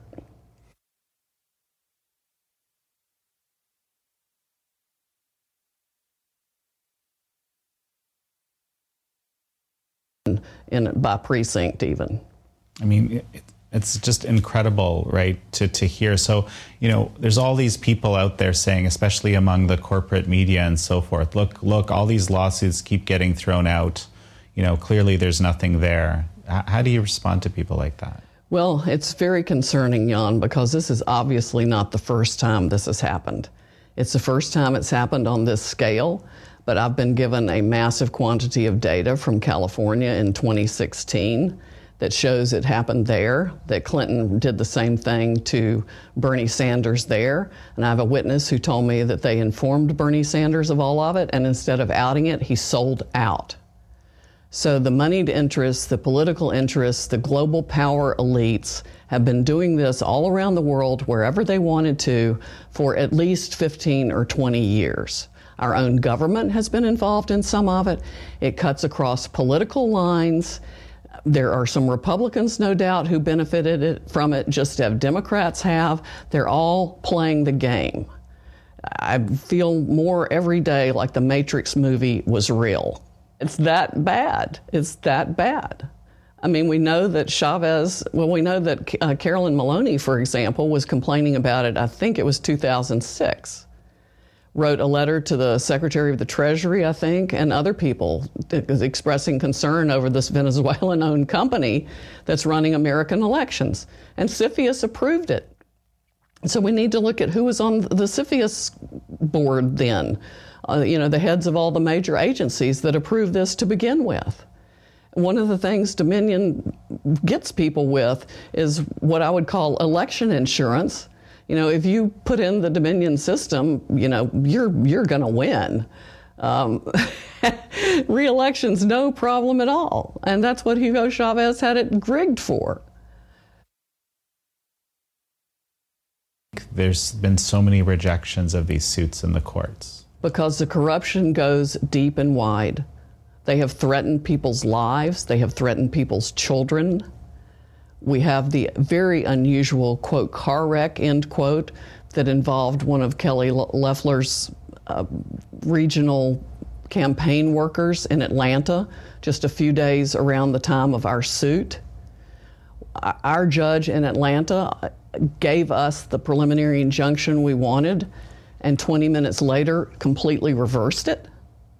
There's actually work being done as we speak, as I understand it, doing a kind of forensic analysis of some of these Michigan machines, like some 20 of them. I can't remember the exact details right now that you may be aware of. Yes, that is not my lawsuit. It's an independent patriot that filed that lawsuit. He's done a great job with it. And there's apparently a judge there with fortitude and integrity. It takes both. I think they go hand in hand, but he has ordered the forensic examination of those machines, which is what should be happening on every Dominion machine in the country. Right now, every federal judge should have ordered them impounded and reviewed forensically, and frankly, it should happen in other states too, because our witness said that the DNA of the code is in all the other systems also. It's not just Dominion. Every voting machine in the country should be checked for its validity and its ability to do exactly what the Dominion machines have done here and to see whether it was done in this election. We have them destroying evidence right and left in Georgia, in Cobb County, Gwinnett County, Fulton County. It's everything from shredding ballots to wiping machines and replacing servers. All these machines should have been impounded the day after the election and reviewed for forensic analysis. But I think the analysis that's going to come from Michigan is going to prove exactly what we have been saying was happening with these machines. They did a real hand count in one small county in Georgia and found a significant vote flip. I think it was about 0.26 of vote flip from Trump to Biden in that one county where they actually did a real count. And Coffee County, Georgia, just refused to certify its results from the election because of what they found as obvious fraud. So at this point, what would it take to get, this broad assessment or analysis of machines to actually happen? Well, given the level of foreign interference we can demonstrate and the country has evidence of in our filings of foreign interference in the election, it's more than sufficient to trigger the president's executive order from 2018 that gives him all kinds of power to do everything from seize assets to freeze things, demand the impoundment of the machines. I think under the emergency powers, he could even appoint a special prosecutor to look into this, which is exactly what needs to happen. Every voting machine in the country should be impounded right now. There's frankly more than enough criminal probable cause to justify that. for anybody who's willing to address the law and the facts purely on the basis of truth and not politics or corporate greed or global wealth. And there you go. That was Sidney Powell kind of laying it out over the course of the weekend. She didn't have the information from the Amtrim Dominion voter machine forensic evidence as of yet, but her speculative points in that interview basically confirmed all of the things that basically they've been accusing the Dominion voting machines of since the election. And I mean, she was talking about a 0.6% difference. It was way bigger than that when they did the forensic audit of the machines in Michigan. I mean, 6 people that voted or that were eligible, 3 people voted, and at the end the final tally was 663 people voted. That's fucking ridiculous. How many machines did they audit in Michigan? I believe 22. And how many machines were used nationwide? Thousands. Good God. There you go. Well, the interesting part, there's your largest turnout. well, she was saying that they have evidence Clinton did the same thing to Bernie, which makes sense because there were so many people for Bernie, and a lot of people were like indifferent about Hillary. Yeah, we talked about it a couple of shows ago. Remember, I told you guys I'm going to read an article right now, but I'm going to take out the year and the person they're talking about. Yeah, that's right. And you would think the fill in the blanks for 2020 and Donald Trump, but it was actually Hillary and Bernie. Yep, it was people saying that Bernie Clinton should go after Hillary Clinton.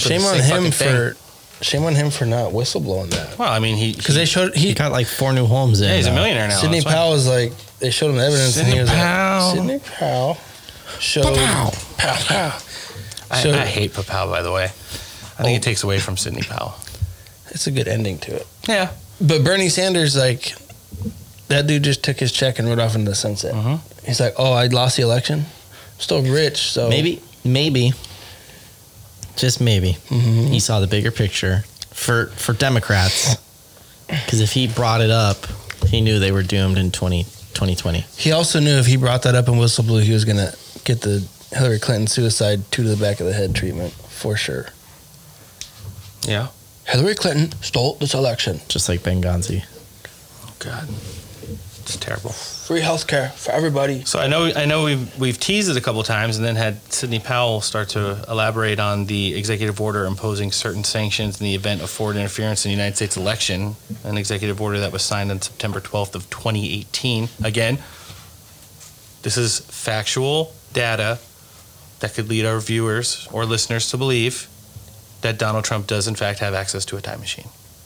I've made claims and wouldn't be surprised. But why? Why would you come up with an executive order like this that states, I, Donald J. Trump, President of the United States, find the abilities of persons located in whole or substantial part outside of the United States to interfere or undermine public confidence in the United States elections, including through the unauthorized accessing of election and campaign infrastructure or the covert distribution of propaganda and disinformation that constitutes an unusual and extraordinary threat to national security and foreign policy on the United States. Although there has been no evidence of a foreign power altering the outcome or vote tabulation in any United States election, foreign powers have historically sought to exploit America's free and open political system. He goes on to hereby order, per Section 1A, no later than 45 days after the conclusion of the United States election, the Director of National Intelligence, or the DNI, in consultation with the heads of other appropriate executive departments and agencies, shall conduct an assessment of any information indicating that a foreign government or any person acting as an agent of or on behalf of a foreign government has acted with the intent or purpose of interfering in the election. It goes on to state that they're going to try to identify the methods, the people involved, the foreign governments or governments that authorized it, directed, sponsored, or supported it. And he will give this report to the president no later than 45 days. The Attorney General and the Secretary of Homeland Security, in consultation with the heads of other appropriating agencies and, as appropriate, state or local officials, shall deliver to the President, the Secretary of State, the Secretary of Treasury, the Secretary of Defense, a report evaluating with respect to the United States election that is subject to the assessment as described in 1A. And it goes into the intent, countries involved, the facilitation, how it was threatened or disclosed. It goes on to say the report shall identify any material used, and when appropriate, remedial actions to be taken by the United States government other than sanctions described as in 2 or 3 of this order. And those are the things that Sidney Powell outlined, which is initiating martial law, mobilizing the military, the DOD, the National Guard, and law enforcement, the ability to seize and freeze aspects, dissolve Congress, and even hold military tribunals. So New World Order. No, stopping the New World Order. Creating our own New World Order. Yeah, exactly. So that'd be epic. Making America great and keeping it great. Well, I'd be down with a New World Order if he was in charge of it. Here we go. The election was held on November 3rd. Again, none of us are math experts. Radin is our show's financial advisor, but he is currently sleeping. Yeah. The thing is that 45 days from November 3rd is December 18th. So we're 3 days away from the president receiving that report from the DNI. And it's going to be huge. Yeah, it is going to be huge. And I think that there was he was speculating the other day that it's been leaked. Okay? DNI Ratcliffe's pending report. It's going to blow the mind of every citizen in this country. And that stems from an article from Pam Geller at the Geller Report. And it says, and I'm going to paraphrase here, while appearing for an extensive interview with the Epoch Times, Sidney Powell, as we just covered, led into that. And over the course of that interview, outlined some of the things that are available to the president through the 2018 executive order. Yeah, and then it teased that it's going to be an honest report, but it's going to blow the mind of every citizen in the country who's willing to look at the truth and facts. Who's willing to look at the truth and facts. Well, I mean, we're getting to a point right now to where you have to fucking look at the truth and facts. I just think But the left doesn't like the F word. They do not like the F word. Yeah, we have a, whatchamacallit, solar wind data breach. It happened over the course of the last couple of days. Uh-oh. You guys know anything about it? Enlighten us. That's linked to Google, right? It's linked to everything. Everything from Google to the office of the president. I think I did hear, but I heard about SolarWinds on a different podcast, a conspiracy podcast, but it wasn't in regards to a recent leak. Yeah, this was a leak that's been going on. It happened months ago. It was spread into government servers disguised as a patch. And like I said, you're covering Google, NASA, Department of Homeland Security. Holy crap. Dominion voting systems, all the way up to the office of the president and the White House. So that's where we're at in regards to, this story, which is kind of breaking and developing. Things that you're probably going to hear in regards to this is that, number one, it wasn't a huge deal, okay? And number two, that it was definitely a foreign agent or entity working on behalf of a foreign government or entity that was the, proprietor of this breach. I'm going to go out on a limb early and say that those things are going to be false. Whether or not it was something foreign-born, I believe they were acting on things closer to home. Yeah. And we're just going to be misinformationed, if we're informationed at all in regards to this, as the story continues to develop. The FBI and Texas Rangers and U.S. Marshals raided the SolarWinds headquarters in Austin, Texas, yesterday. The CISA, the Cybersecurity and Infrastructure Security Agency, issued a rare emergency directive, Directive 2101, in response to a known compromise involving SolarWinds.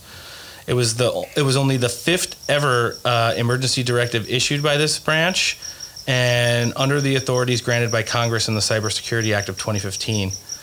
It reported that a breach of SolarWinds Orion products had occurred, and the directive called on federal civilian agencies to review their networks for indicators of compromise or disconnect the power down system option on SolarWind Orion products immediately. Dominion Voting Systems uses SolarWinds. It's listed directly on their website in regards to their partnership. And according to reports, the FBI, Texas Rangers, and U.S. Marshals are all at the SolarWinds headquarters in Austin, Texas, looking at their systems. Note the executive VP sold 57,000 shares or $1.2 million worth on 11/9/2020. The CEO, Kevin Thompson, had sold 700,000 shares valuing $15 million 10 days after that. So, and that was a report. It was through the Gateway Pundit, referring breaking police reports, information from Dominion Softwares, and an interview that occurred last night on Sean Hannity. It went on to say that a humongous cyber attack on SolarWinds is an IT and security company that's based in Austin. Its comprehensive products and services are used by more than 300,000 customers worldwide, including all branches of the U.S. military, Fortune 500 companies, government agencies, including the White House, and all major education institutions. You got to include Dominion Software in there. So Dominion sold off to China right after the election, and then the company that put a backdoor patch in that allows internet access to hackers, which happened in March but didn't really activate until the end of October, sold off all their shares of their company in the beginning of November, right after the election this year. So, I mean, I've been saying it over and over again. The dominoes are starting to fall. The cards and hands are continuing to be revealed. Are we going to run out of time? It's too early to tell still. I know the legacy media are going to continue to tell us that, Trump is finished and there's no coming back from this one. But hopefully this will add, some fuel to the fire that Sidney Powell and Lynn Wood, in addition to Jenna Ellis and Rudy Giuliani and all the other patriots working on behalf of Donald Trump right now, are doing in regards to showing what really happened during this election and how bad things were compromised and just not taken care of, and that it's something that we need to address moving forward, even after we figure out who's going to be the next president, even though I know who it's going to be. Man, that solar wind thing is crazy. Yeah. It's the shit you hear on TV. I mean, like when Sidney Powell referenced, it's like we're literally living in The Matrix, the movie. It's not even, it would be a HBO TV series, the amount of shit. Not one of the shitty ones. No, like Game of Thrones quality. Yeah. Because you couldn't even fit all this into one movie. This is like Game of Thrones meets The Sopranos, though. Like literally. Probably the two best shows that cable networks ever had meeting. Yeah, I've never watched Game of Thrones. I'm not into like fantasy shit, but it's pretty fucking good. No, I heard it's super good. You know what? I'll be honest with you. I've never watched Game of Thrones either, but I have watched The Sopranos through and through probably at least a dozen times. It's great. Yeah. Game of Thrones was great, and then they just had a shitty ending. Well, the thing is, I heard early when South Park did the Game of Wieners parody that you were going to see a whole bunch of dicks and there were brothers and sisters fucking. Regardless of how good the story was, I had no interest. That's it for me. The best part about Game of Thrones was I was going to the Baptist school back then, and they were all like, "Oh, gays and lesbians, fuck this, fuck that," right? And they're like, "You watch Game of Thrones, you like dick?" And I was like, hell yeah, hell yeah, fuck it, brother, yeah. Send me some dick. I don't know, just to make them angry, because that's what I like to do. Sopranos was a good one. My wife and I just finished that a couple weeks ago. It's great. It's great. I love that show growing up. But South Park is still one of my all-time favorite shows ever. Oh, Mr. Garrison, don't put that gerbil up your asshole. Don't worry, we'll have audio. We'll at least have the scissor clip for next week. Something. Man, the tone of this show has been so serious. We haven't even brought up freaking like anybody like Alex Jones or nothing. I feel kind of. It's just crazy. I mean, I think the vibe is different today because, like you said, the time it's crunch of the time. essence. We're running out. Yeah.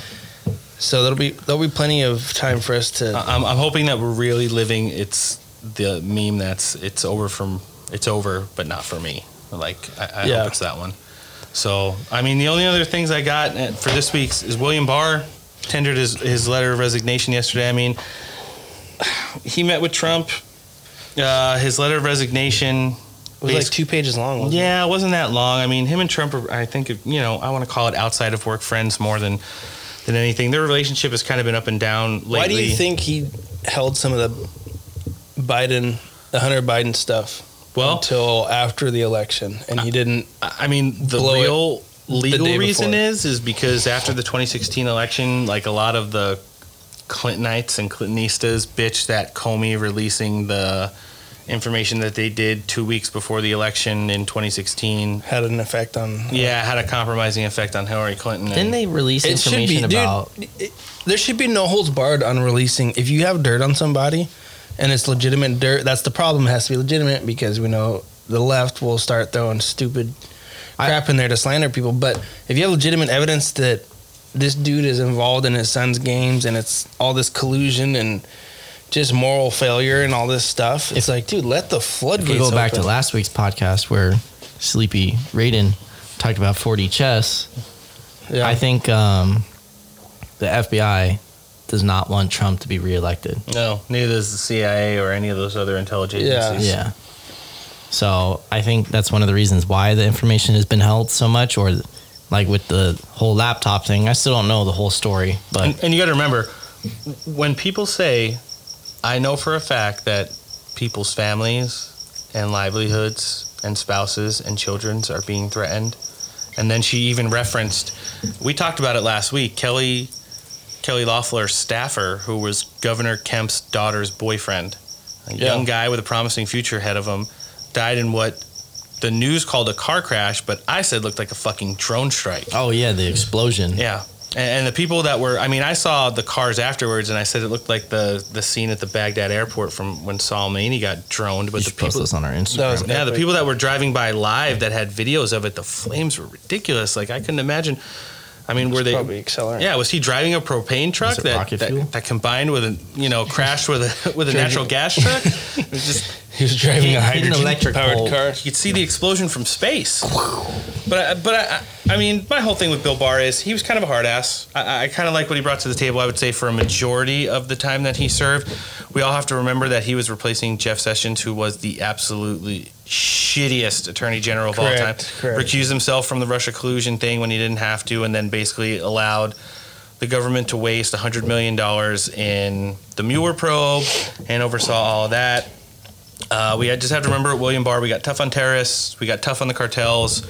He outlined in his resignation letter that he cannot believe how much Donald Trump was able to get done over the last course of... I did read that, yeah. Yeah, saying that, someone who has been under so much shit from everyone else, you just went to work every day and kind of pretty much plowed through it and got your narrative done and, kept your promises to the American public. Yeah. Speaking of, hard on terrorists. You have a hard on for terrorists? No. Hard on terrorists. Do you think that if Joe Biden, alleged president-elect, if he becomes the future president, that the cartels will be declared as terrorists? One of the reasons the Trump campaign never did this is because anyone that lives in those countries, it would and is legitimize asylum claims. It'll legitimize their asylum Overnight. claims. Do you think, with how lenient they are on immigration, that the cartels get turned into terrorist organizations, and the state as we know it in the United States That would be a legitimate 4D chess move on their part. The back door, the door to open. But what the crazy part for me, and I don't understand why, this is my whole thing on immigration. Make it more efficient and easier to become a U.S. citizen. It would incentivize people to do it the right way. You work, you do taxes, whatever. Why, for the love of God, are Democrats and people on the left so hung on letting the floodgates of this country open? It's not for a love of the people thing. There has to be some sort of thing that they got off to by doing that. It's almost like people on the right are so against it that they're going to be so for it. And that's why it drives them to do that. Because it literally doesn't make sense financially if you're running a country as a business. It doesn't make sense for the safety of the country. It makes no sense for the judicial system as far as the courts in the immigration sector goes. It literally is a lose-lose situation. And people legitimately have asylum claims, and we should take them in. But when a whole country walks halfway across the continent, which they're doing already as of a couple days ago, when the electorals were starting to go more and more, as we ran out of time to get. Well, Biden already said the amount of asylees we're going to accept is going to be retarded. It's going to be like 7 times during the more. Obama era, it was super high. Trump era, it came back down to what I would say is normal, but a little high anyways. It's going to skyrocket. Where the fuck are these people going to live in California? They're going to stay at your house. All right. And we don't have it good like some of those other states where we have real Pennsylvania, Michigan, Wisconsin, and things of those natures. And these people are going to become U.S. citizens after 5 years or however long it takes them. And then guess who they're going to fucking vote for? The people that let them in. Yep. To destroy the fucking country. We're trying to defeat that narrative. So here you go. Obama had let in 110,000 refugees. President Trump lowered the cap on refugee admissions early in his presidency for fiscal year 2021, which is what we just kind of went through. He set the cap at 15,000, the lowest on record. Biden promises to take a starkly different approach from his predecessor to set the annual global refugee admission cap to 125,000 and to raise it continually over time. 125,000 per year. Yeah. It's a large voter base. God. I guess that's the secret, huh? You start talking about immigration reform and Braden woke up. Yeah. You know what gets him going in the morning? That's the reason that they want that, huh? At the end of the day, it's not for a love of the people. You're right. It's voter. So we were talking about how if Biden gets elected, do you think they're going to declare cartels as terrorist organizations to increase the amount of asylees that they can bring in from Mexico? Yeah, I brought this up once on the show, and I thought that I kind of contradicted myself because I think it's counterproductive to the new Mexico-Canada-USA agreement in regards to the Mexican military that's been working a lot harder on our behalf on the border to stem illegal immigration and then some of the immigration reform, the end of catch and release and auto returns and stuff like that over the last couple of years, things that we've agreed with Mexico. I think if Mexico is going to finally get tough on the cartels, which are basically the shadow government that runs their country, anything that we would do there would probably continue to be on a more covert level. Sure. I personally think. Yeah, I got a quote for you guys. Okay. Let's hear it. I have some corresponding video I could play afterwards, but I want you guys to guess who it was first. All right. How are you going to keep it from us being able to be in a position where you can manipulate machines and manipulate records? I think we should pass a federal law mandating the same machines with paper trails can be mandatory for every federal election. That's a quote from 2007. Obama? Getting warm. Joe Biden? Think so? Hillary Clinton? Yeah, I think Obama said that. Obama? Let's play the audio. Second piece you're talking about, which is what people usually mean by election reform, how are you going to keep it from us being able to be in a position where you can manipulate the machines, manipulate the records? The one way to do that is, I think we should pass a federal law mandating that the same machines with paper trails be mandatory for every federal election. That will be a multi-billion-dollar bill for the states because the states will have to make a choice then. They will have to make a choice whether or not they have two machines. We can't mandate, as you know, state elections. We can't tell the state of Delaware or Ohio or Texas what machines and what method they use to vote in their state elections, but we can do it federally. So in a nutshell, I think we should be mandating that we have a paper ballot with a standardized machine, standardized requirement. Donald Trump should be showing. Well, I don't know if he's going to have any more rallies. There's a chance he might have one more rally before the runoff elections. When was that video? That was all the way back from 2007. Then Senator Biden. He actually sounds not retarded. Oh, he's always been retarded. He just sounds less. He's just more demented now. Yeah.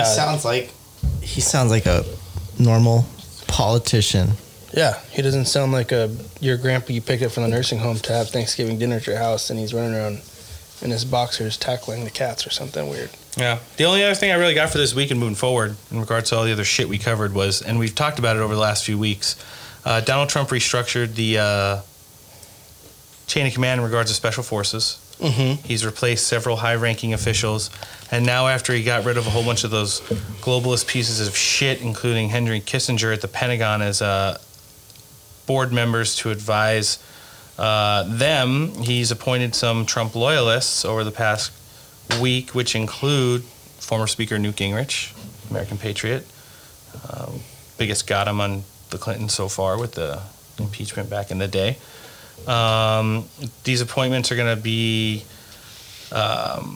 These appointments are to a panel which advises Pentagon leaders on policy issues and follows a similar purge and replacement at the Defense Business Board, another top advisory group which Donald Trump has been, hiring or appointing. They call it loyalists, but I mean they're people that kind of align with him ideologically.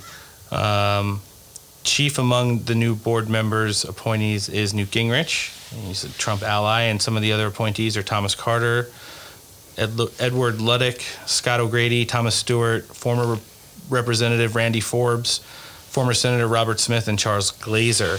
O'Grady, a former Air Force F-16 pilot who was shot down over Bosnia in the 90s and survived for nearly a week in hostile territory on his own, was nominated in Trump by this past November to be Assistant Secretary of Defense for International Security Affairs. But the Senate hasn't acted on that nomination, so he appointed him to this.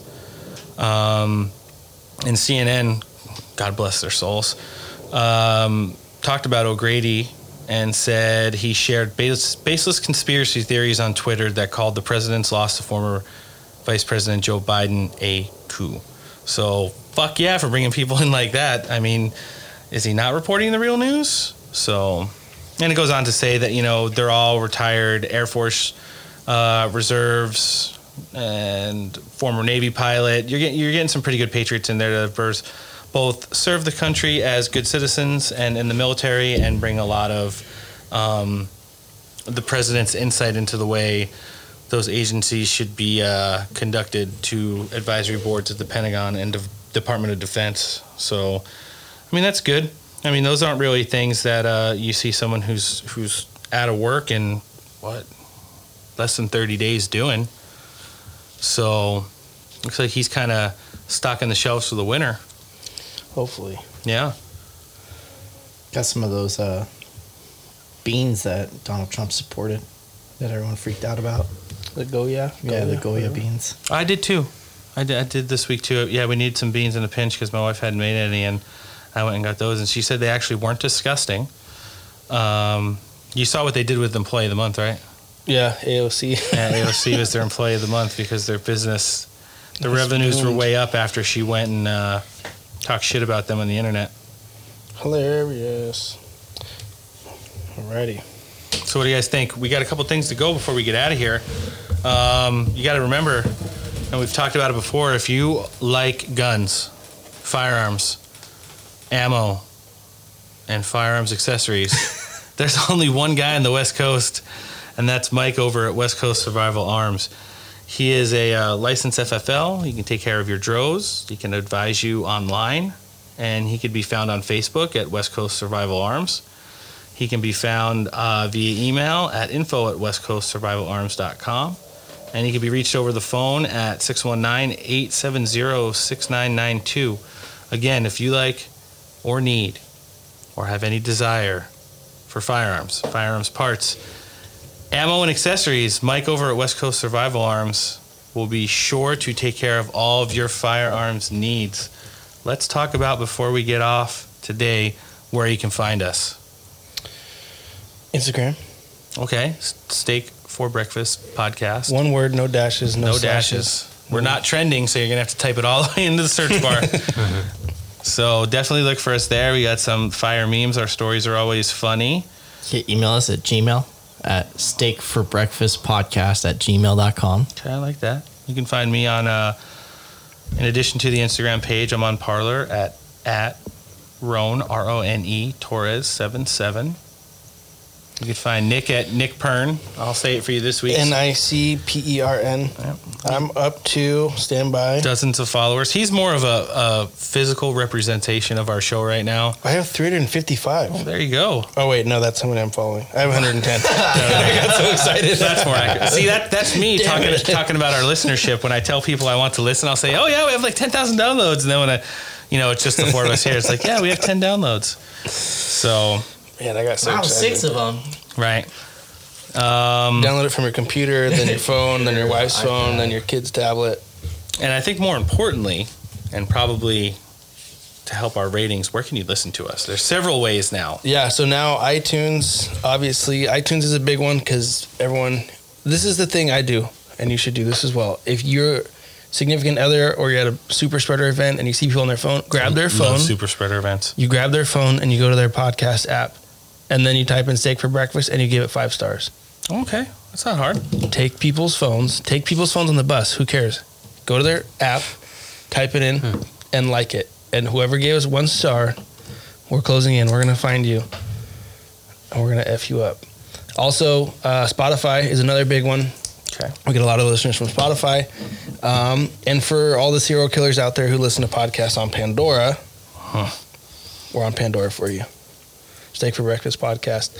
Like it, share it. Rate and review. You don't have to leave a comment, I guess, if you don't want to, but if you just give us a rating, it helps a lot. Under any means, leave a fucking 1-star review. And if you do, it's permanent. That's for life. At least tell us why you did. Right, exactly. And don't say because we're pieces of shit. I guess that would actually be a fair review. Really? By calling us pieces of shit? Yeah, but if some liberal stumbles upon this podcast, that's 100% what they're going to think. Hey, how do you rate on Spotify? 5-star. Can you rate on Spotify? I don't even know how it works. Is it only on iTunes? I listen to our show as soon as you upload it to QC it and see if we missed any audio breaks that we may need, and then it's on to the next week. Top Patriots of the Week this week, Susie Q, Patriot, and of course Axia Queen, in regards to people whose Instagram posts we share to our stories the most. I also want to thank one of the most honest and fair journalists out there, Tom Pappert at the National File, for reporting the news that everyone else is afraid to ahead of time. It's people like that who have the balls to go on like InfoWars and talk with Alex Jones about real things affecting the country that hit the mainstream narrative a couple days later.